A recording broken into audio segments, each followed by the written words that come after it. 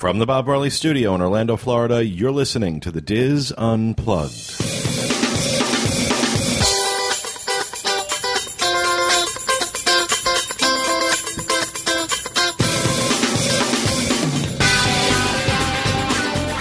Hello and welcome to the Diz Unplugged Roundtable discussion for the week of September 21st, 2011 from Orlando, Florida.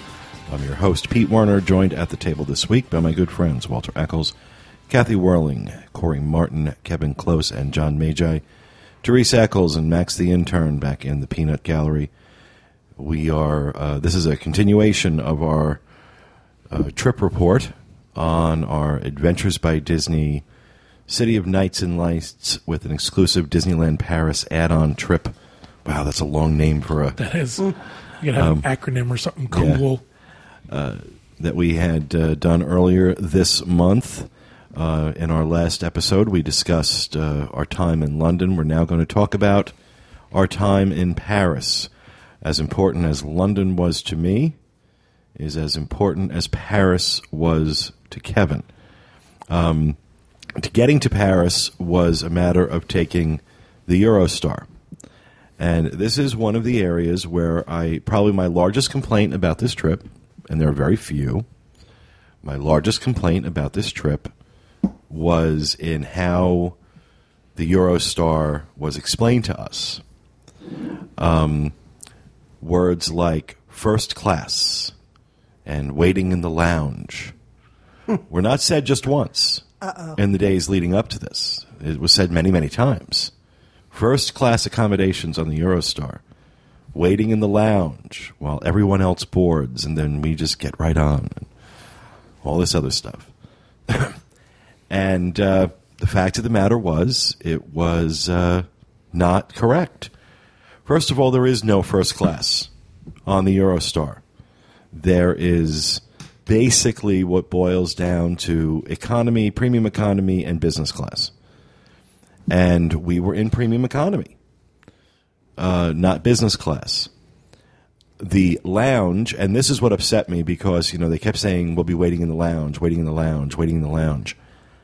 Well, we went through security and everything while our guides had stayed back to make sure everyone got through. And I saw the business class lounge and went up with my ticket and was turned away and said, you don't hold a business class ticket, which was very embarrassing because we're told first class lounge.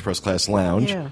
And for any reasonable person that has not lived under a rock for 20 years, first-class accommodations and lounge mean a certain thing. And by lounge, they meant the general boarding area. Really? Yes. They said that's what people call it. Well, that's what they call it. I said, I really don't care what they call it. It's not what we call it. You're not talking to them. Yeah. You're talking to us. And when you say lounge, we think of a lounge. We don't think of a general waiting area. It's like saying the waiting area outside your gate is the first-class lounge. Yeah. No, it's not. It's the general boarding area. And we were right there with everyone getting onto the train. There was no, we're held back and in this nice lounge, and everybody else gets on, and then it was none of that. We were there with the rest of them getting on. It wasn't a bad ride. It wasn't an uncomfortable ride. I didn't have any problems with it. Had they explained exactly what it was, this wouldn't even be discussed. But they didn't. And I said to them, I made it really clear, you need to knock that off.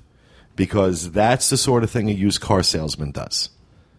And it's not becoming of Adventures by Disney. They didn't need to oversell it either. They didn't. Right. They didn't. And I understand the difference between that premium economy ticket and the business class ticket was double the price. It was like 200 and some odd pounds for one way. So it was not inexpensive, and that was fine. Don't tell me first class. You're going to tell me first class. I've traveled first class. I know what first class looks like. And now you've automatically not met my expectations simply because you're trying to just because you just describe it one way isn't going to, You're disappointed for no reason. You're disappointed for no reason. Yeah, they raised your expectations. Exactly. And I was pissed off, and I was, kind of making it clear that. I have to tell you, I found the entire thing much less romantic than I thought it was going to be. Yeah. Well, again, because they romanticize it. Well, and don't deliver. I had romanticized it even without listening to them. I figured I was going to go zipping through the English countryside till I got to the water. Then I was going to go into a tunnel, and I was going to zip through the French countryside. You basically are in a big concrete ditch for most of the ride. Yeah, it's not. You really don't see a whole lot. Once you come out of the tunnel in France, you go through farmland, and there are some beautiful little villages off to the side. But for the most part, it looks like what a train ride looks like. Trench, right, yeah. you're in a concrete ditch. And, again, not an uncomfortable ride. There was nothing wrong with it. No, and they served snacks, and they served horrifyingly bad coffee. Well, and there was a table, and we were facing each other, so you could sit there and talk to people. Some seats faced each other with a table. Some seats we were just in a row by ourselves. Now, John had a single seat on one side of the train, and I was in a seat with Matt on the other side of the train. But I was surprised at how large the seats were. They were. I have. It has nothing to do with the actual experience. It was it was built up to be. It was a very fast ride, I thought, too. And I'm not talking about the speed you went. Those 2 hours disappeared pretty quickly. Yeah. I was hoping to get a nap in, and by the time you chatted for a while, it was over. Yeah. And I thought, I was ready to take a nap now that I had done chatting, and I've got to get off. Go ahead, John. I want to just go back a minute. On our way to the station, which is like St. Pancreas or St. Spleen. St. Pancras. Oh, okay. There's no E. I thought it was St. Spleen for a while. You go to this, and this is the station where the area for Harry Potter is. The Harry Potter station where he goes. Yeah, in the books and the movies, the train station that he goes to take the train to Hogwarts is St. Pancras. Okay. And so they have a platform tribute. 9 3/4. So they took us, whoever wanted to go see it, we could go over as a group to go see it. Now, which group do you think I was in? I went with the group to go see it. It was no big deal. It was nothing fantastic, but it was something to go see. However, we have to talk to these guides about their definition of a short walk. We're going to take a short walk. We literally walked back to the hotel, I think. It was crazy. That was a giant area, so if you got off somewhere, you would walk quite a ways to get back to where you were. It was crazy. And it was really nothing fantastic. But people had their pictures taken, so if you're into that, that's something to look forward to. Also, that was one of those things that people were planning to do on their own anyway while they were in London. And so Adventures by Disney does this for you, so you don't have to go out of your way and take a cab there and try to go and see the platform. Right. Now, how about when we did the train when we were out in California? Yeah, California. There was Wi-Fi on the train. Did they have anything like that? No, there was no Wi-Fi. There was a plug if you wanted to plug something in. But you had to have your adapter. Right. Oh, okay. This became a topic of conversation And then in the car I was in. it was okay. I liked it. It was a perfectly fine train ride, really and truly. They don't need to change it. They just need to describe it the way it is, not put words like first class and lounge out there. They got to stop that. How long did it take? It was about 2 hours. It was about 2 hours, so it wasn't quick bad. 2 hours. From London to Paris? Yep, about 2 hours. That's amazing, isn't it? That's why You're they built it. underwater 28 minutes. Yep. Ooh. And it actually, this train actually continues on at Disneyland Paris. I mean, you can go right to Disneyland Paris, and it stops like dead in the middle of the resort. Yeah. Oh, really? So, Yeah. I mean, you don't have to take a bus anywhere when you get off the train. I mean, it stops, it's right there. So, but we, of course, were going into the city of Paris. And one of the first things I noticed about Paris versus London was that it was quite a bit dirtier than London was. There was a lot more trash on the streets, where London was, very clean. It was, there was a more of a city feel to London or to Paris. And I have to be honest, going in, I grew up with a father who fought in the Second World War and was actually in Paris when the war ended. And I grew up with stories of, how the French treated American servicemen at the end of the war and how awful they were to us after we basically saved them. And so I have always had a dislike of the French having never experienced it again. This is one of those things you learn. You hear your father talk about it when you're 4 years old, and 5 and 10 and 15 and 20 and 25 and 30. And, it's kind of ingrained in you that, the French are no good.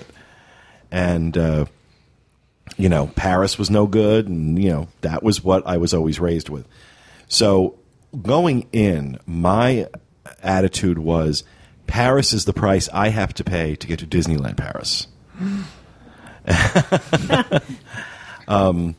And so, I was cracking jokes, like there were 28 of us arriving in Paris. I'm assuming the French will surrender as soon as we arrive. The number of times I said to myself, or even out loud, you jackasses would be speaking German if it wasn't for us.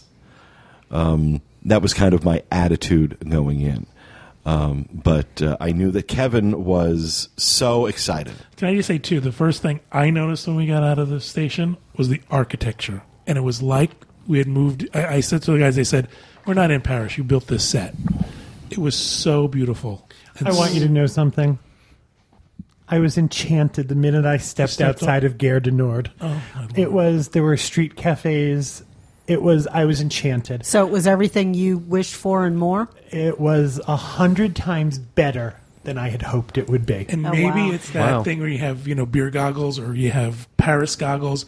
I didn't think it was dirty. There was a homeless man on the street. No, I wasn't even talking about that. I just noticed that there was a lot of But I'm saying that I think papers. we had that and idea in our heads. That I went this is into so Paris beautiful. knowing that they were all going to be rude to me and still willing to love them for it.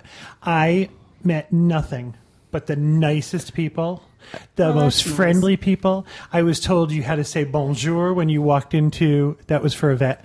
She made fun of me the entire time I was near her because of my attempts at French. People were very polite. They were. seemed excited that you were in the store.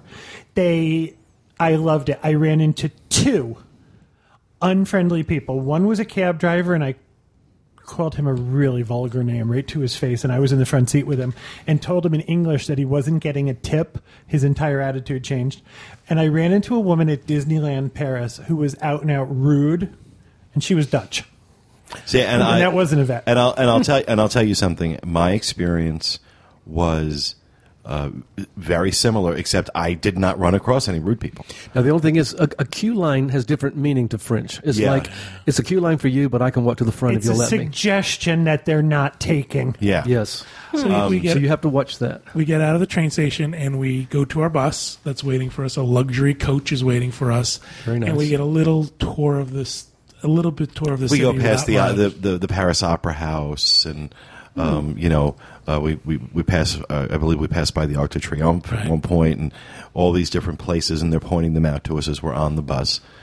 And then they stop at The Trocadero. the Trocadero, which is The Trocadero is a large marble plaza up on a hill overlooking the park that leads up to the Eiffel Tower. So you have this grand vista. Now, I have to tell you, I kind of lost my cool on this place. I told a couple of people, I had a best friend most of my life. I knew him more of my life than I didn't. And when we didn't have 2 dimes to rub together, we used to plan our trips to Paris. And we had made a promise that we wouldn't go to Paris without each other. Aww. And last year he died. And his name is Michael Wagner. And he died. So going to Paris, I told John this, but it was kind of just, I brushed it under the rug. I had this almost feel of guilt that I was going to Paris without Michael. And I stood there looking at the Eiffel Tower. It was the first place that we had gotten out of the bus. And I just lost it. It was like, I'm here, and you're not. And I think a lot of people were kind of feeling emotional while they were standing there. And all of a sudden, while we were there, I'm sitting there thinking, I wish I could share this with you, even if I just meant calling you and telling you. And while we were standing there, this gust of wind came up so hard that it was almost hard to stand up. It moved you. It was so hard. And I was standing next to somebody who was feeling something very similar, who hadn't said anything. And I said, I think Michael's here. Mm-hmm. And she said, I think my Michael's here too. So it was one of those things that it was really emotional. Yeah. It was incredible to just, that's where they decided to just stop and say, listen, here is your first view of Paris. You have this spectacular shot of the Eiffel Tower. It was incredible. It was an absolutely beautiful view of the Eiffel Tower, and we had about 10 minutes. I think they let us, walk around and take our pictures, and they, as Adventures by Disney always does, they're taking pictures of each family with the Eiffel Tower in the background, which was really, really cool. It was gorgeous. Because the guides are always taking pictures, their own pictures, with the Adventures by Disney camera, and they're also like grabbing your camera and taking pictures for you with your camera. We get back on the bus, and we walk over to this, or we drive over to this park, which, if you wanted to, you could walk the 15 minutes through the park. And, Kevin is showing these guys the view of the Eiffel Tower from the promenade, or from the Trocadero. If you wanted, you could take the 15-minute walk through the park over to the Louvre. The Tuileries Gardens. Or you could stay on the bus and drive over. We decided to walk. And I just want you all to know, you walkers to know, that where the bus parked, we walked further than you walked through the Tuileries Gardens. And it wasn't nice. It wasn't No like gardens. And it was lovely. The walk through the gardens was lovely. It was and nice. We had a good lots time. of marble statues. Down toward the end of it, there was a mock Arc de Triomphe, a small Arc de Triomphe, but it was, and then, the building that is the Louvre is just breathtaking. This is a picture of the mini arc. Yep. There is, I think a lot of people think of the Louvre as just being that glass triangle that you saw in Angels and Demons and some movies. I mean, it is a spectacular, huge. The Louvre was originally a palace. Right. And each successive king has added a wing to make it their own. And eventually it stopped being the palace, and it's become now a museum. That picture that you have in there of you in the Louvre, you just have that look on your face like, I can't believe that I'm here. I think it's, I can't believe there's no elevators or escalators in all of Paris. And they don't have a freaking air conditioner. Yeah. It was Really? about 130 degrees in the Louvre. It was pretty It's crazy. warm inside no matter where you go. If it's warm outside, it's going to be hot inside. Now, unfortunately, we had only an hour to spend in the Louvre, and we did have a guided tour. We had guides with us who were taking us through. Did they run you through? I wouldn't say run us through. They took us only to all the highlights. Okay. There was also two groups. They let us who were going slower go with one guide, and everybody else went with another guide. So Okay. you guys covered more ground than we did, but we all saw the same highlights. We saw The Mona Lisa. of course. Winged Victory was there, Venus de Milo. So you have, to me, this was an opportunity to see the masters. Oh, To yeah. get close to these pieces that you thought in your life you'd never, ever get to And see.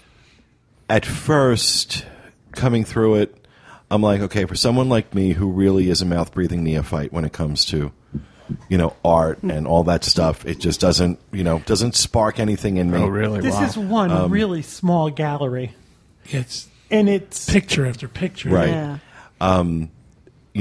For me, at first, at the end of it, I'm like, okay, an hour was good enough for me here. Subsequently, though, the more I thought about it, the more I'm like, yeah, I really probably would have liked another, a half a day at least. It's one of those things that you'll never see it all. It's like Disney World. Right. You could never see it all in No. one. Right. Yeah, you try to Right. soak as much in as possible. I also have a comment about this part of the thing is that they give you a guide, and your guide is there, and the guide is talking about the pictures, and look at the way this is. It's supposed to make you feel happy and sad, and the clouds and blah, blah. I don't enjoy art that way. I want to enjoy art my way. Yeah, she interpreted it for ours us. didn't do that. I Well, appreciate and that they were doing that with the Mona Lisa, and this is why I was kind of getting a little, okay, shut up. Right, exactly. That's the way I felt. I felt I want to experience First of all, and I realize, I've got an art major sitting right across the table from me who's going to gasp, but I'm looking at the Mona Lisa going, what's the big deal? Oh, my Lord. What's the big deal? Honest to God. Why? She's not particularly attractive. I mean, See, I appreciate art, like from the. she looks like a frumpy, fat French housewife. It's the Now, importance. our it's the guide- history. It's the importance of this painting and what Our guide- It's history, right? knew who the Mona Lisa was, where she lived, where her relatives lived. Yeah. And I'm standing behind her with the rest of our group Her going, son was a bag boy at Costco. it's not true. It's not true. Kevin had an argument with our guide. I told her that, I basically told her in a very nice way that she was full of French crap. You're full of merde. That's what you are. I think married means something else. No, I mean, it's poop. I like to step back from these pieces and then get about 5 inches away Well, and you look can't at the. do that. I know you can't do it with that one, but there are some pieces where you can. Just You know, knowing look, how old they are and getting so you know, close to it. And I appreciated it for its age, but I thought there were pieces in there that were far more spectacular. Well, art is a subjective Art is thing. right. You Right. are supposed to get what you get. and I just, like I said, so, but again, that experience is really wasted on someone like me. It's just not my thing. Now, there was a time I felt like to sound sophisticated and act sophisticated, I had a feign interest in this stuff. And I'm at a point in my life where I just can't be bothered doing that. Mona is behind 3 panes of It's on a glass. first name basis. Well, then we get, I'm sure she get on the is. bus later, and we're driving past the side of the Louvre, and they said, "You see that window? That's the Mona Lisa gallery." And I thought, they could have held that sucker up to the window and saved us a troop through there. It's behind 3 panes of glass, and then there's a little railing around the floor. You don't get within like 20 feet of the Mona. I'm sure that one. And there's a crowd. There's such a about- history with that one. About 40 people deep. been They're stolen. all It's working also the radio smaller. time. It's It's very much smaller small. than any of these posters. Yeah, small. Yes. But are you glad now that you got the hype? absolutely. I got, yeah. absolutely. I was really glad we stopped there. And as we get to the next day, Before well, you go, before yeah, you well- leave the Louvre, well, I was appalled. I was unaware that there's an Apple store in the basement of the Louvre. which I dropped to my knees and worshipped. Appalled that in this temple of art, Yeah, that is a. there's a Virgin strange place. Megastore and an Apple. Wow. Yeah, down in in the basement. Yep. Oh, actually, and I brought chocolate. It was Finally, Teresa's paying attention. it was a nice way to I have had some, start our. but I didn't put any back in after I bet them. Did you squeeze any? Ooh, look what's in here. Oh, that's right. He got. So I never tried any. you get to see the major pieces. You also get to see some other art. And depending on who your guide is, you get some different information along the way. There's other important pieces in there. There's a piece that is Leonardo da Vinci's first attempt at Portraiture. portraiture, where he changed the way people were doing pictures at the time. Now Instead of doing I'm line, passing out this depth. Just so you know, this box of chocolate actually came from the basement of the Louvre.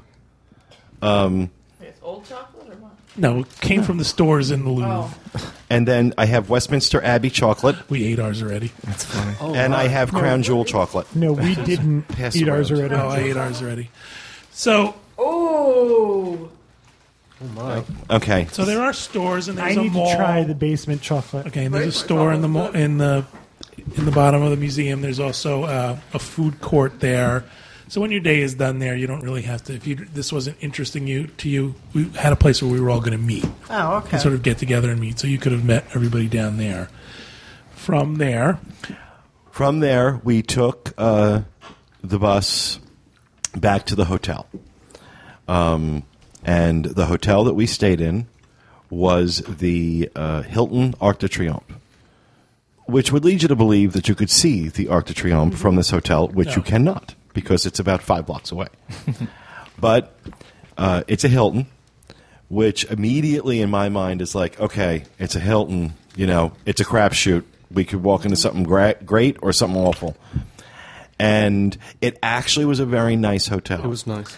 Now, again, signature fragrance. I'm going with jasmine, lilac, An armpit. and armpit. Stop. I am convinced in this case, this hotel was, they were covering up a mildew problem. Now, I have Every to tell you- room, the rooms, the hotel, all had a very, again, I can't say it was like overpowering to the point where it was like, oh my God. But it was really noticeable. It was really, really noticeable. Wow. Now, Didn't with notice that, with that said, this hotel was an Art Deco masterpiece. But not from the outside. Not from the outside. The outside looked like 70s Brady Bunch office building. It was horrible from the outside. But inside, Art Deco down to every detail. I mean, glamorous, elegant Art Deco, Urte paintings hanging all over the hotel. There was a thing in our room that I thought, I'm never going to be able to fit this in a carry-on. It was a buffet that the TV sat on, had all the bubbles all over it. Yeah, that was nice. And I thought, I want this. That was huge. And yeah, well, we were the only ones, Walter and I think because I honestly believe because I was bitching about the Eurostar and the fact they told me it was going to be first class with a lounge, and they knew I was upset. We had a two-room suite with a big balcony, and I think there was like four rooms in this place that had balconies, and we had one of them. It was very nice. Now, we were very excited about our room also. We had a standard hotel room. It was positively wonderful, comfortable bed, big room. Our bathroom was all marble, but in Paris, we had a walk-in shower. So we didn't have to do the bathtub of death. Now, speaking of the bathrooms, that hose on the sink in the kitchen? Okay? You know what I'm talking about? Would you wash the dishes with the hose, with the sprite? Yeah. Mm-hmm. Now imagine using that to clean your ass. Good Lord. Every bathroom in the place had that kitchen hose, like it's in your sink, but it was on the toilet. On the side, yeah. Really? Did it have a lot of water pressure? Or what? Didn't try it. I wasn't going to touch it. I didn't touch it. I knew where it had been. It was actually like being kissed by kittens. I was just wondering what kind of pressure you could get going. John was in the bathroom a long time. He's going to have a wonderful time in other parts of Europe. I can't wait. When you Was it like a long attached hose? Yes. Correct. Was this in lieu of pictures. toilet paper? No.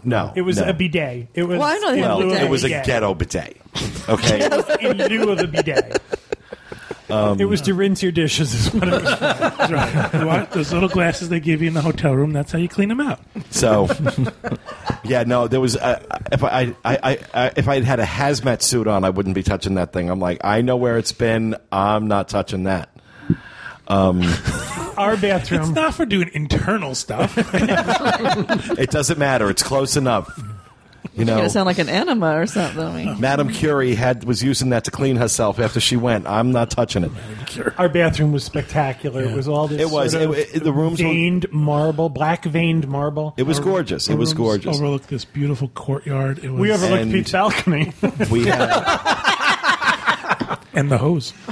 And we had our welcome to Paris dinner there at the hotel. Beautiful setup out in a courtyard. Oh, it was beautiful. And food that was positively amazing. I mean, absolutely spectacular. That was a really lovely evening. Food. It was a Especially fabulous for dinner, evening. you always got wine and dined. It was always nice. Now, they had the thing that was our ruin at dinner that night. John and I are trying to eat better. We're trying to watch what we eat, and we discovered French butter. Oh, I have to tell you something. It's better than anything I've ever eaten. It seemed that everybody I was sitting with, it was like putting butter on everything. It was really, Buttered really the good. flowers. Really. I was licking it off the knife. So we got how home. was it compared It's to our richer. butter? They put sea salt in it. It's like full fat, creamy butter, and then they put sea salt in it, and then I don't know what else. The best thing Sounds than good. crack. I think they put crack. And you in know it. how we get little tiny butter pats? Mm-hmm. Each butter pat was like a quarter of a pound. Sure, like- it wasn't foie gras. No, we had foie gras. Oh, and then okay. everywhere you went, I don't know about you guys, but every meal we had in Paris, the bread was incredible. Yeah, it was very good bread. Now, I do have a foie gras story. We're going to get there. I'm addicted. Okay, well, wait. I have a foie gras So story. we had this. It was a wonderful meal. Incredible dinner, yeah. It was an absolutely wonderful meal, and this is now the midpoint of this trip, and everybody's really feeling the. I think everybody was really feeling the epic scope of this adventure, because they realized they were halfway through, and the best is yet to come. I mean, for all of us, or for most of us anyway, Disneyland Paris was that was the carrot at the end of the stick. I was the odd man out here. The next day, We went, and this is a day, and I told this to them. This is a day I think they can just go ahead and redo now because we went to the palace at Versailles. And I got to be honest with you, it looked like Liberace on steroids. Okay, after you see another room, everything gilded and everything gold, looks the ceiling same. painted. It's like, okay, I got it. After like 6 of them. John and Kevin the night before had come up to me and said, they had made alternate plans. They saw Buckingham Palace, seen one, you seen them all, and they were going to go do something else that day. And did I want to join them? And I said no. I wanted to go to Versailles, and I should have stuck with them because Versailles, I mean, it was beautiful, don't get me wrong. But you went to say you went. This was the sole destination that day. That was the only thing we were doing that day. And there was so much more in France. There would have been I would a lot rather better have things seen. to have Yeah. done. Yeah, there's a lot more. I'm going to wait till they're done. Yeah. until our And but also that day was breakfast in the hotel, and then Versailles, and then you had lunch. well, right. I'm getting to that. I'm sorry. I thought you were. No, I'm getting to that. And it was humid, disgustingly hot room after humid, disgustingly hot room. It was a cattle drive. With everything was gold and gaudy, and I'm sorry, I don't find any of it attractive. I think it's just, if you're having economic problems in your country, melt down the gate. The gate that's made of solid gold. I don't know. I realize there are people out there whose heads are going to explode here. There's a historical thing to it. That's how I felt in Buckingham Palace. But after you've seen one, yeah. Well, and it was boring. It was the same thing over and over and over again. So I found it boring. I found it unnecessary.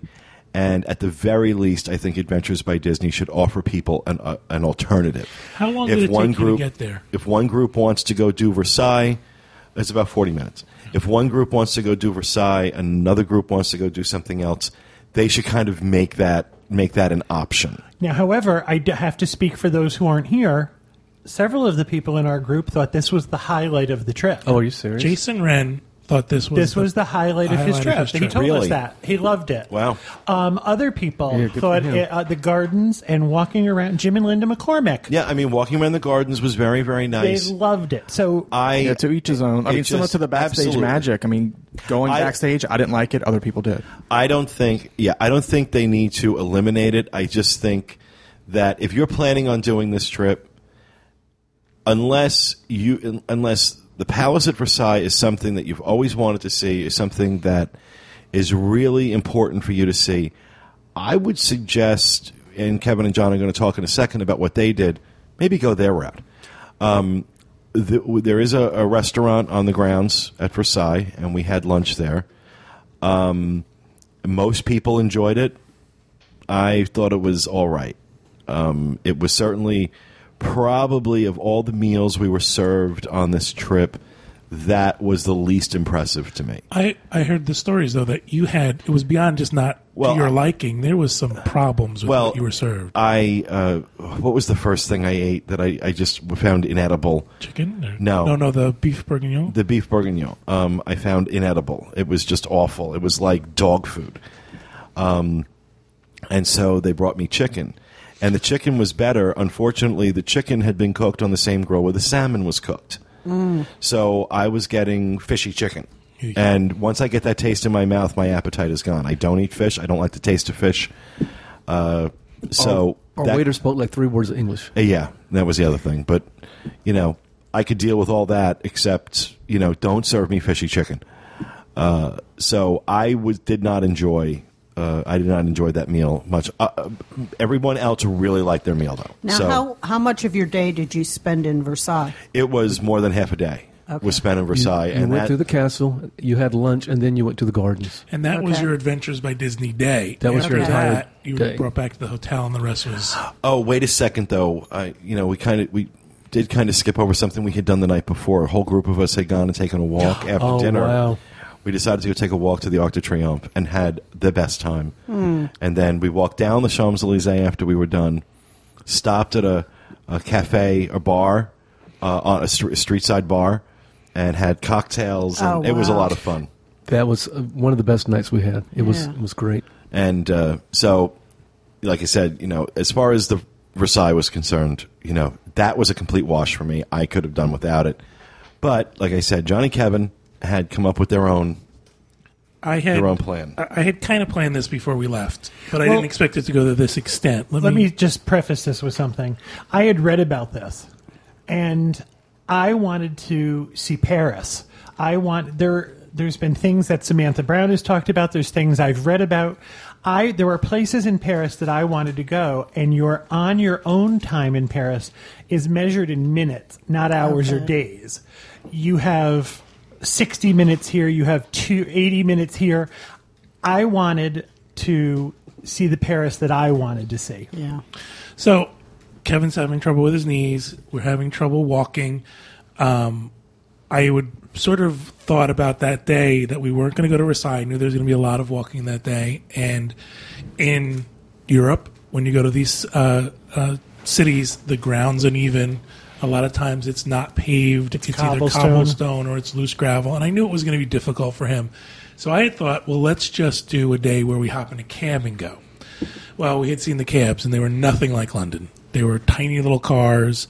And for some reason, the traffic, the rules in Paris are not really rules per se, but mere suggestions of how they should drive. It's scary. They run lights, so it's a little crazy. So I decided the night before that we were going to hire a private car and a private driver for the entire day. As opposed to a public car and a private driver. Exactly. As opposed to getting, into a cab or trying to get on a bus or something. So we went to concierge. Actually, I went to the adventure I didn't know guys. about this. I went to the adventure guides. I told them what I wanted to do. They were incredible. Landon was unbelievable. Within a half hour, he had come back with a bunch of different options for me. You could do this with a guide. You could do this with by the hour. You could do this all day. Had several options for me. I did it through the concierge of the hotel, and it was fantastic. So the next day, We didn't have a guide, per se. Our driver spoke English. Let me put it this way. Our driver spoke more English than we spoke French. I would not consider him fluent in English, but he was far better than I was in French. But he wasn't a guide. This was not, here, you should see this. This was a gentleman who drove us where we told him to go. And I found out about this, I think, just the night before. We had asked Pete and Walter if they wanted to go. They said they were going on to Versailles. And Matt had expressed that he wasn't interested in going to Versailles. And one of the couples on our trip, they had told us that this was a huge amount of walking at Versailles. And then after the walking, you could take a bike ride through the gardens. And if you didn't want to take a bike ride, you could stroll the garden or sit in the garden. Now, I've Well, you explained... could rent a golf cart, which is what we did. Okay, well, I've seen gardens. I wanted to see Paris. I didn't want to see gardens. So, and one of the lady on our trip, Mickey, she had a hip replacement 11 weeks before the start of the trip. So we asked her if she would like to join us. by also. this part of the trip, you could see it was starting to affect her. All of the walking we were doing, Right. she was. So we had a minivan that seated 5 people, and the driver. It's held 6 people, so there were 5 of us in the car. And we got in the car, and he told us, he asked us where we wanted to go, and we said, well, let's go see the Arc de Triomphe. And if you've ever seen the Arc de Triomphe, there are 8 lanes of traffic in a circle around the Arc. Oh, wow. Insane. Scary. Our driver pulled up next to the Arc de Triomphe and let us out. Wow. Wow. And then went and parked across the street and waited for us. It was like things you see in the movies. Yeah. So we spent some time there. I had seen on a Samantha Brown special, she went to a bakery in Paris that was 300 years old, Poilane Bakery. the ovens have been baking for 300 years. Upstairs is different, but downstairs it was from the 1700s. And supposedly the best croissants and the best chocolate croissants in Paris. So we said we wanted to go there. Well, it's on this little side street and kind of out of the way and really off the beaten path. So he knew where all this was? No. John used his GPS on his phone. I am dreading getting that AT&T bill for my overage. This is why I'm telling you he wasn't a guide. Right. His name was Ahmed. He was wonderful and sweet and kind. So we would find the address, and he would say, "Okay, I know where that street is," or we would try to do the streets behind us type of thing. It was fun. It was a lot of fun. We spent a lot of time looking for the bakery. It's amazing race. Finally, he turns around and looks at us and says, "Are you bakers?" No. Because where do you want to go here? Are you a bunch of bakers? Yes, we're a bunch of bakers on a tour of all the bakeries. So we went in. Well, Ahmed went in with us. Ahmed went shopping. And it was in the middle of this cute little shopping street, Rue Cher-Schmidi. And everybody found something on the street that they wanted. And, I mean, Mickey and John bought something. I bought a really nice leather bag. Well, as I come out, and we were sort of waiting for everybody to regather, our driver says to me, "How did you know about this place?" I said, "Well, I heard about it on television and then read about it." I had decided at one time I was going, because supposedly this is the best bread in Paris. And they ship. So for John's birthday one time, I decided I was going to get him a loaf of this bread from Paris. Well, it was 19 euros for the bread. And now at $1.70, this is fairly expensive bread. To ship it to our house in time for it to be fresh was like 300 euros. Oh, jeez. So needless to say, we waited till we got to Paris to have the bread. So as we come out, he's standing there eating, and he says to me, "How did you know about this place?" Saw it on television, and I decided I wanted to see. He goes, "This is the best bread I've ever had." He was eating croissants with raisins in them. This was really good. And he kept saying to me, "And it was only €1. I'm coming back here." So how was That's your the tip. bread? It was really good. The bread was great. The croissants were great. This was also sort of our first venture into Paris on our own, quote unquote. We went into shops. We conversed with the shop people as best we could. Because I had read that if you go into a shop in Paris, it's your responsibility to greet the owner because you're kind of walking into their home, their shop. The guides tell you that too. Well, we walked in, and there were 5 of us, and we walked in with our bonjours ready, screaming. And the people in the shop, as soon as we walked in, "Bonjour, welcome. You're tourists, right?" So they were wonderful. The lady in the shop with the leather bags couldn't have been nicer to us. So after that, I had read about an English-speaking bookstore, an English bookstore in the middle of Paris called Shakespeare and Company. It's been around for 100 years or more, and the original owner believed that writers were important, and the displays of books in the bookstore are on beds with plywood over them. And during the day, it's a bookstore. At night, that plywood comes off, and writers are allowed to live there if they don't have someplace else to live. Wow. Hemingway lived there for a couple of months. And if you Wow. go online and look up Shakespeare and Company / Hemingway, you can find a picture of Ernest and his friends in 1919. So we went to Shakespeare and Company. It's right in the shadow of Notre Dame. As a matter of fact, you went to We the walked cafe. over there. Yep. Now, it's also right along the left bank, so we shopped down the left bank quay where they have all the people out. If you go to Epcot, you can see these stalls along the side. That's what they have out. We went to a sidewalk cafe at random, and we made a joke that everybody in our party, we ate all of the Easter animals. Somebody had lamb, somebody had duck. John had rabbit, of all things. I had chicken. So it was delicious, but we had ordered a Diet Coke, and Matt ordered a regular Coke.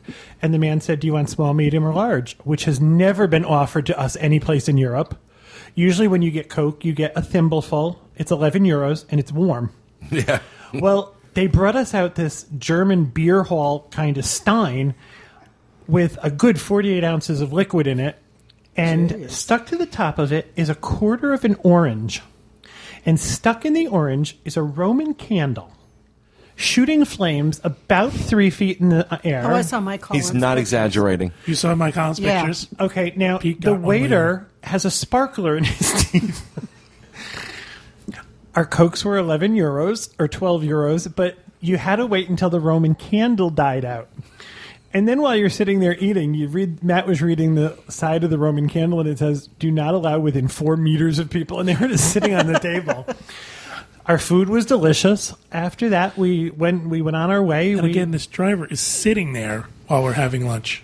Oh, wow. Literally parked a half a block down and leaned against the car. So when we were done, and anything we bought, he would come and take from us and put in the back of the van for us. Wow. So after that, we went, I wanted to see Sacre-Cœur.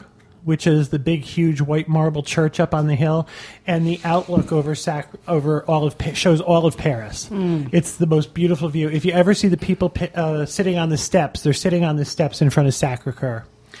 After that, we went through the Latin Quarter and saw Moulin Rouge. We went to Montmartre. We went to Montmartre to the art festival. John and I bought a cute little oil painting. We told the driver we want to go to the art fair. Well, he says that's only on Sunday or whatever day it was, and that's not today. And I said, well, let's just drive around where it is. And sure enough, he kind of bumped into this little, almost seemed impromptu, little art fair that was going on where people were still painting and creating the art. And I have to tell you that Montmartre looks like a movie set. You find it hard to believe that this is real. Yeah. It is so picturesque and so quaint, which is a horrible description of it. It looks very Epcot. Like they set this up for tourists, and people live there. It was incredible. We drove through the Latin Quarter. We drove outside of Moulin Rouge. We didn't have any desire to go in it, but we took pictures in front of Moulin Rouge. And then I had read about the pinnacle of gourmet food stores. This is the be-all and end-all. This is the Tiffany of gourmet food stores in Paris, and it's called Fauchon. So we said to them that we had seen it when we were taking one of the bus rides through Paris, and it's on Plaza Madeleine. And I said we wanted to go to Fauchon. So, and the folks that were in the car with us, they were quite willing to go to all of the places we wanted to go.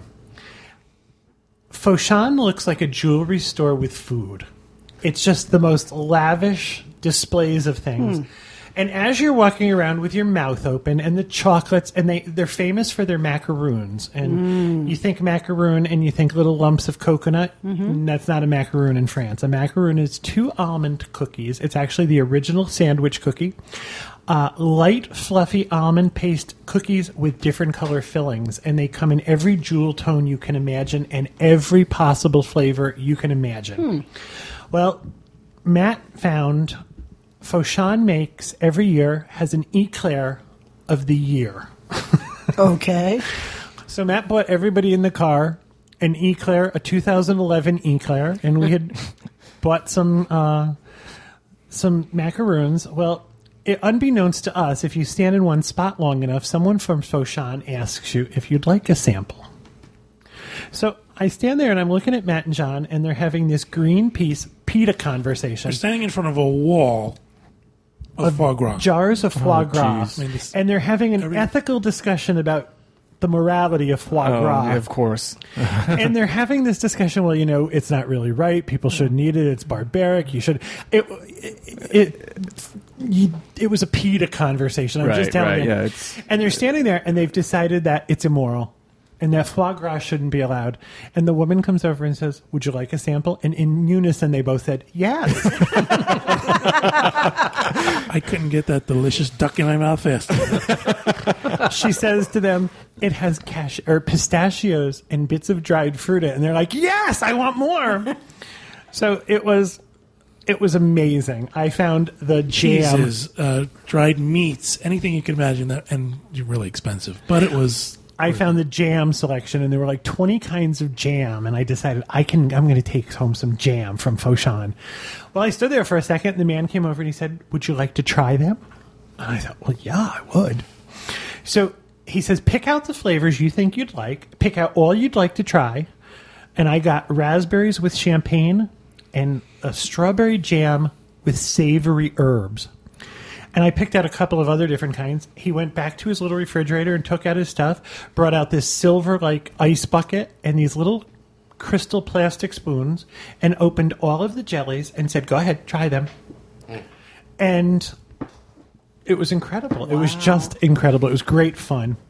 And that was how we ended our day. We had spent about 9 hours exploring Paris on our own. So, like I said, they definitely did something far better than y'all were in the garden while they were doing all this. We were riding in a golf cart. We were just driving around.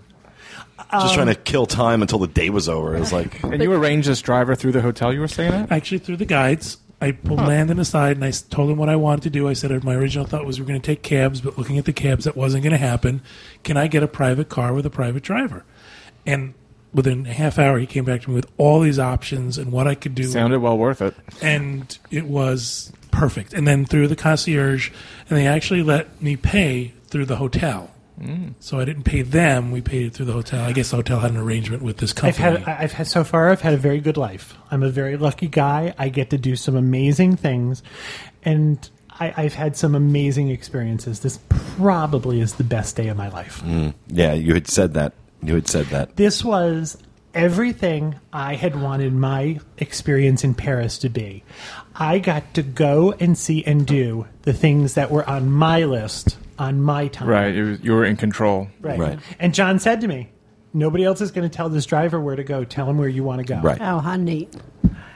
Now, that was also the night. That night, like I said, that day at Versailles was not high on my list of favorites for this trip. But that night was the night that I can pinpoint where I turned around on Paris. Walter and I, along with Matt, who had been with Kevin and John earlier in the day, and two other folks on our Kay and Karen, who had been on our trip. It was dinner on our own that night, and they had some recommendations for some restaurants in the area, and we went to one of them. Had a lovely, lovely meal. Again, very friendly. The service was great. Food was delicious. And Walter was kind of tired and wanted to go back to the room. Kay and Karen were off to do something else. And I wanted to do some shopping. But it was kind of late, and, wasn't sure what was going to be open. So Matt and I took a walk down the Champs-Elysees. And there's lots of stores in the Champs-Elysees. And, some of them are unique to Paris, and some of them aren't. Some of them are stores you can find here. And I'm looking for something special. I'm looking for a piece that I can just look at and say, yes, I bought that in Paris, or I bought that, right, Kevin's showing his leather bag. We're walking, and I'm not seeing anything, and we pass by a Disney store. I'm like, I just want to see what the Paris Disney store looks like. Filthy. I'm talking there were cigarette butts on the floor. Ew. I'm talking that, the place looked like the floors had not been mopped in years. The walls, the paint was coming off the walls. It looked like a crappy discount store. And I was like, whoa. But just keep that in mind for later on in the trip. So we're walking, down the Champs-Elysees, and we were just not finding anything. And Matt finally says, let's cross the street over there. Let's go see what's over there. And we go down the street, and it didn't take long for me to realize that where we were was the street where all of the biggest designers in the world have their Paris houses. So it was the House of Dior and the House of Chanel and the House of Valentino. And I was and these magnificent showrooms.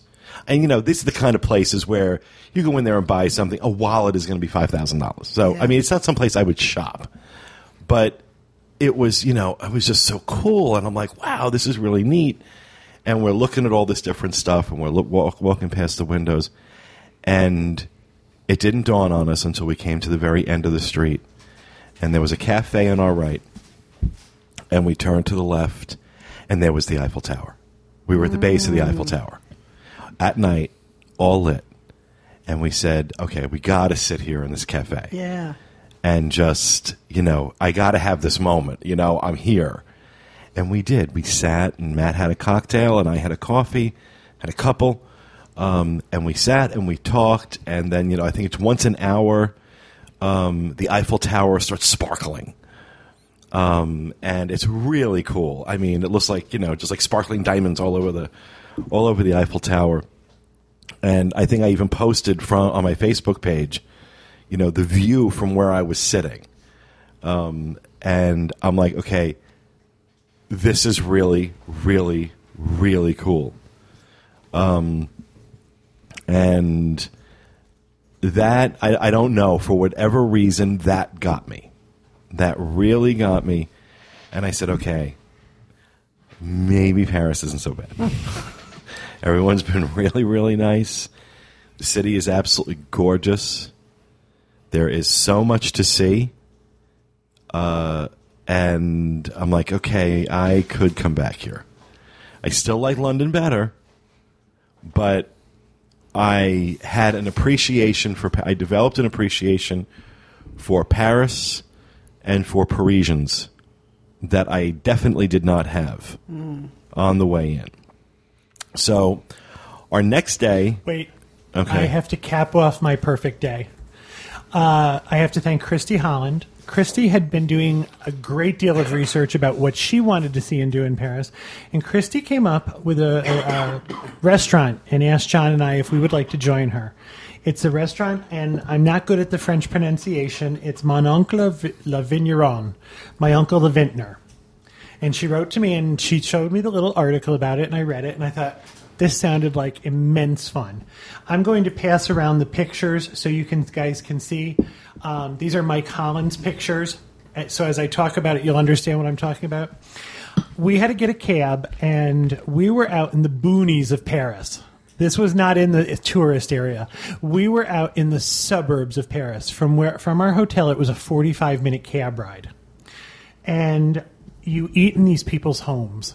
You sit at their kitchen table. You can see in the pictures that you're literally... Their buffet is against the wall where they get out their dishes and their silverware. And you don't know what you're going to get for dinner. Everybody gets the same thing. The only thing they will ask when you make the reservation is if you have allergies. I believe it was about 30 euros a person for dinner. This is a husband and wife, and the husband is the chef, and while he's also the host, and while he's seating you, the wife is in the back stirring and preparing and things like that. They spoke 4 words of French or 4 words of English, and we had about 4 words of French. And it was one of the most charming evenings I've ever had in my entire life. The food was spectacular, and we communicated through hand motions, charades, shadow puppets, and there was a couple in the restaurant who were a little more bilingual than any of us, and she got great amusement out of watching us struggle. I have a feeling we were her evening's theater, and every once in a while, the man waiting on us would stop, and he would turn to her, and he would speak in fluent French, and then she would say to us, he wants to know if you want more bread. At one point, he tried to explain to us what our meal was. They brought us out this beautiful platter of food. It was white rice with some herbs in a gravy and some meat. And he tried to explain to us that most people, and he had no words for this, he finally looked at us and he said, moo. So we said, beef, it's beef. And he goes, no. So he put his hand very close to the ground, like small moo. So we said, veal, not veal. So he stood there and he thought and he thought and he thought, and he turns around and he picks up a picture of a pig and he goes, oink. So we said, pork. Yes, pork. Well, then he showed us on the pig where the pork came from. It was all done with pictures and hand signals, and we were there about close to 3 hours. And it was a 6 or 7 course meal. At one point, he said something, and the French woman who was in there spoke it in English, and I was so intent on trying to translate what she said, I turned to the rest of the group like they might be a little slow and said, she wants to know if we want more cheese. And John says, you do know she said that in English, right? All of a sudden, Kevin's French got so much better. I understood her. It was an experience I've never had before in my life. You literally you ate in these people's house. It was incredible. So. After the only person who I was really rude was the driver who took us out to this place. He wasn't happy that we wanted to go to the suburbs. He was just rude, and I called him a really vulgar name right to his face because he was such a jerk, and said to him, "No tip." All of a sudden, his English got better. Maps came out. He was friendly. So it turned out okay. As we were leaving, we said, we had asked for the name of a cab company to come and get us because we were not in the part of town where you could hail a cab. There were no cabs going by. We were in a suburban neighborhood. And the woman in the restaurant said to us, "You're going to have to let him call for you. If you call a cab, they're going to think you're joking and they won't send one out here. If he calls, they'll trust him." This was the kind of place where he sat with us until the cab came. And as the cab pulled up, he came out of the restaurant with us and opened the door. And he and his wife stood there with their arm around each other and waved to us as we left. How charming. It was the perfect night to end the perfect day. And it was one of those things that, again, I have to thank Christy Holland for it. It was great. So our next day was started out with Notre Dame. The Day of Heights. It's the Day of Heights. And Notre Dame is beautiful, but after you see Westminster Abbey, it's quaint. I enjoyed it a lot. Well, I'm not saying it wasn't beautiful. I'm just saying that I found Westminster Abbey far more interesting. I thought Westminster Abbey had a lot more history. It had a lot more, there were dead people all over the place. I mean, it was great. Well, you can also walk to the top of Notre Right, Dame. that was something I wasn't going to do. Now, they tell you beforehand that if you start up, there's absolutely no way for you to There's turn no around. turning You back. cannot stop. It's one way. You're doing spiral staircases in tight corridors, and you have to keep going. And there was 422 steps. Right. Now, the thing they don't tell you, which I don't think they want people to overexert themselves. I thought once you started, you were on the 422, and I was just like, I don't know if I can make it. So you go, and you're just about to get winded, and there's like a Landing type of area. no, there's a gift shop. Yeah. You can go buy a Coke and a donut to make it up to the It was top. good energy. So you do that, you stop, you catch your breath, then you go, and right when you're about to get winded again, then there's an outlet. You can go and walk around. So you take like two or three stops before you get to the top. So it really wasn't that bad. Notre And how Dame long was, did it take you? I wasn't even paying attention. I think it Probably, was 20 minutes. It was like 20, 25 minutes. And he that got we waited. spectacular pictures from up Yeah. there. He really did. Well, when you get up there, then you're right next to the gargoyles and everything, and you can see the city. It's really fantastic. Notre Dame is really about the architecture, and also there's the tie-in to the Hunchback movie, obviously, and you stand in front of, or you see those go big see the bell. windows. And None of the gargoyles sing, I understand. it was very disappointing. And the Hunchback didn't come out and Scream Sanctuary. 25 or 23 people, however many, climbed the steps. I think we're screaming Sanctuary all the way to the top. Yeah, like I said, I mean, it was beautiful and, incredible. But, it was... There's also the stained glass. You get to sit in front of the rose window. Okay. It's beautiful inside. Then we boarded a boat for a trip. A bateau bus. Huh? A bateau Bateau bus. bus. Oh, okay. Bateau bus. Well, it was a boat. It travels up and down the Seine, and it's a bus. It's transportation. huh? But it's a boat. okay, The yeah. bus is something that's on the water, on the land, and this We're heading to the Eiffel is Tower. floated. So I call that a boat. And yes, it took us to the Eiffel Tower, and certainly, just an absolutely stunning. We get off the boat the bus, whatever the hell it's called. He did really well in France. We get off this thing, and we're looking out at the Eiffel Tower, and we're taking pictures, and then, We hear Kevin scream. well, would you let me talk? We hear this bellowing, I used my big boy outdoor voice. so that on the other side of Paris they could hear the word pickpocket. Someone had tried to steal Kevin's wallet. Her hand was in your pocket. It right? was. Now, there's this huge, from the Seine, at the level of the river, there's a huge 3-story or 3-landing staircase with no handrail. So I had a cane, and I was taking my time getting up this staircase, and I was intent on, not falling. We started out a few minutes earlier than the Right. group. We wanted to make sure we weren't holding the group up, so we started So away they up. were all talking about what we were going to do and where we were going to go, and I was on the staircase trying to get to the top, so I didn't make the group wait for me. So they knew you weren't chasing anybody. Exactly. Right. They- They yeah. also knew that my attention was diverted, and Now, Mickey, the lady with the hip replacement, was 6-8 steps behind me with her husband. And it felt I was wearing cargo shorts, and I felt the tug on my shorts. And I reached down, and her hand was in my pocket.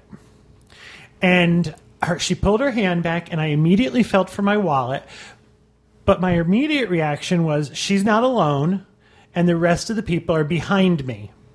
Well, come to find out, as she had her hand in my pocket, there was a man behind Mickey and John who were walking together because John was helping Mickey up the stairs, and there was a man in his backpack.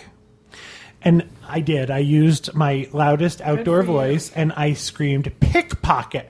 Now, there's 24 people 20 feet below us, and all of a sudden, what were there, 4 or 5 of them? They kind of slunk down the stairs past our group, and they yelled up, did she get anything? No, if she had gotten anything, she would have gotten a cane right upside the head, and she would have gone down those stairs. She also would have been jumped on by about 20 of us. Right, everybody's at the bottom of the stairs. So, and then, I'm sorry, go ahead. And then, as she's coming down the stairs, and Kevin's pointing and yelling, we all start pointing and yelling, pickpocket, she's a pickpocket, watch her, she's a pickpocket. She was a pro. It's like the body snatcher. She didn't break a sweat. She just calmly walked to the run. next. Nope. However, calmly walked away. As we walked towards the Eiffel Tower, they had moved around, and several of our group saw her and her companions in handcuffs. Oh, good. Because someone else had reported them.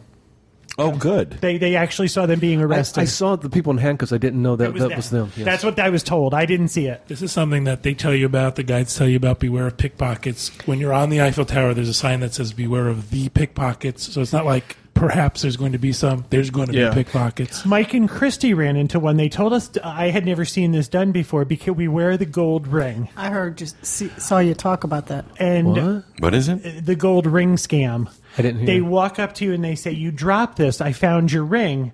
And while you take the ring to look at it, they're going through your stuff. Yeah. The other thing they do is they come up to you with a fake petition. My voice isn't working anymore.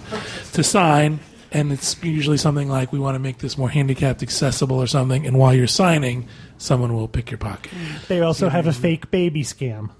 That a woman walks towards you carrying a bundle and trips and goes to throw the baby, and you go to catch it, and someone takes your backpack and is gone. So you have to be aware. Be very careful of this area. And if you're traveling with a group, alert the group. When you go on the elevator to go up, there's only so many, so they really cram them in there. So it would be a pickpocket's paradise because you're crammed in there, and people all around you. So if someone moved against you, you wouldn't think anything about it. And the elevators, what would you say, hold 60 people? Yeah. They're big. Huge. I mean, these are not department store elevators. The elevators are about the size of the room we're sitting in. This is another place where going with Adventures by Disney really pays off. People can say, I can get into the Eiffel Tower myself. There must have been a 2-hour line. Yeah. 2, maybe even more, 3-hour line. This line stretched on forever. And we got there. We walked right in. Our tickets were ready. We walked right in. We got in the elevator, and we were up on the first landing. And that's where we had lunch. And I got upset at lunch. Not because the food was bad, but because this was another scenario where we were not given a choice. And it was basically, this is what you're having for lunch. This is something Disney has to stop doing. You cannot do this. You cannot call these luxury vacations. If you're going to serve me a lunch and I don't have a choice, that's not a luxury vacation. That's a senior citizen day trip to Atlantic City. And even there you get a buffet. And that bugged me. And then there was the whole thing where, I had a cup of coffee to start my meal. And then I wanted one at the end of the meal, and I was told, no, you had your coffee. You've reached your hot beverage limit. Can you believe it? And then I said I didn't want one, so you think the waiter would say, oh, I'll give you his. It was like, no, you've had your quota. That's it. Well, I didn't have a problem with the food. I thought my food was good. Food was good. I didn't even think about the choice. I'm going to be honest with you. I was oblivious to all that. They put bread on the table, and I had been introduced to French butter. So I said to the waiter, do you have some butter? And his response was, I don't think so. And walked away. It was very French. So I waited a little while, and I said to another waiter, "Do you have any butter?" And he looked at me and he goes, "No," and walked away. Now, as he walked away, the first waiter comes up and he drops the butter on the table and he goes, "If you're going to ask one waiter, do not ask two. I told you I would get you butter." I said, "No, you told me you didn't think you had any." Now, one of the things we found out, though, is in the French culture and the French language, what Kevin did was he asked, "Do you have butter?" And the proper answer to that is yes or no. Yes, we have butter. Right. What you're supposed to say is "give me butter," is basically in the French. Oh, that's right. They way. kept saying, "Get whatever the word was meant." There's not a lot of interpretive dance here. Right. You say what you want. I want butter. Or bring me butter. So that was funny. It And was in kinda- France, that's not considered rude. Okay. So you don't ask; you just say, "Give You me don't that butter." ask, do you have a bathroom? You ask, where's the toilet? Yes. Now, again, in London, that was a word I don't use. I mean, you don't go into a store and say, "Where's your toilet?" In Europe, the you do. United States. In Europe, I said to this woman in Harrods, "Do you have a men's room?" And she said, "Do you need shoes?" And I stood there and I thought, I don't understand that. I'm lost. I walked into Starbucks and I said to the lady, "I'd like 2 lattes, 2 mochas with no whipped cream." And she said, "Do you want double cream?" And I thought, I'm going to have trouble in France. I speak English and I don't know what she's talking about. So it's you have to be more declarative as opposed to we kind of couch everything in, "Do you have a restroom?" And the response is, "Yes, it's over there." In Paris, the response is, "Of course, Yes. idiot," well. and walked away. Yeah.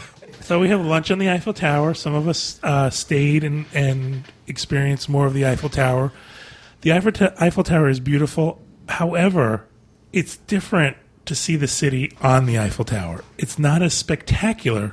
The Eiffel Tower isn't in the picture. Yeah, and Now, you said it wasn't that much better when you went higher up. The Well, first we only- level was good enough. Right, we only went up one more level. now the people who did go all the way up to the top said it wasn't much better higher up. Now, here's the problem, though. What you realize is once you get on the Eiffel Tower, Adventures by Disney kind of leaves you to your own devices. The line to go from the first level where the restaurant is, the first level off the ground, to the second level off the ground was about 45 minutes.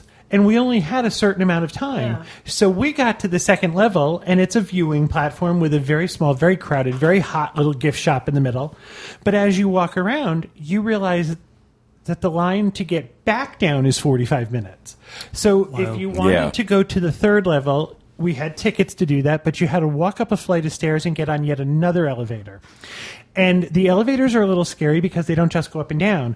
Because of the curve of the legs, the elevators not only go up, they go up sideways. Yeah, it's kind of weird. So I enjoyed the Eiffel Tower more from the ground. It's much prettier from out of it. Inside, there's no Eiffel Tower in the picture. Now, our farewell dinner now this is normally the farewell dinner for the trip, of course. We were leaving the next day for Disneyland Paris, but they kept the farewell dinner intact. So it was our farewell dinner to Paris. Was at a restaurant called La Durée. And this was a quaint little, I almost want to call it a bistro. It's actually, there's a couple of different La Durees. There's one on the Champs-Elysees, which is the main one. We ate in a smaller version of it that's been around since the 1800s. It's sort of got this vaguely Asian Chinese theme to it. They call it Chinoiserie. And it was a small bistro kind of thing. And it was open only for us, so it was just the whole place we had the whole place to ourselves. And again, superb meal. Now, this is my Absolutely complaint superb here. meal. La Durée is famous for their goodies, their macaroons. They also sell different kinds of perfumes and things like that. Soaps. And However, the retail part of this was closed Yes. in the evening. In my opinion, this was a huge loss of revenue for La Durée and kind of a misstep on this trip because we had been led to believe that if you wanted to buy macaroons, you bought your macaroons at La Durée. Right. Well, what no one told us was you would have had to have buy them before you actually got to La Durée. Okay. Yeah. Because they weren't selling none. Any. They weren't selling any. And they had an accordion player. there who was really kind of providing music for us while we're dining in. We have pictures of Walter with the beret and the accordion, which was really cute. I'm walking by and he's like, "You want to play?" I'm like, "No, I have no idea." However, Walter went from the man playing the accordion looked French.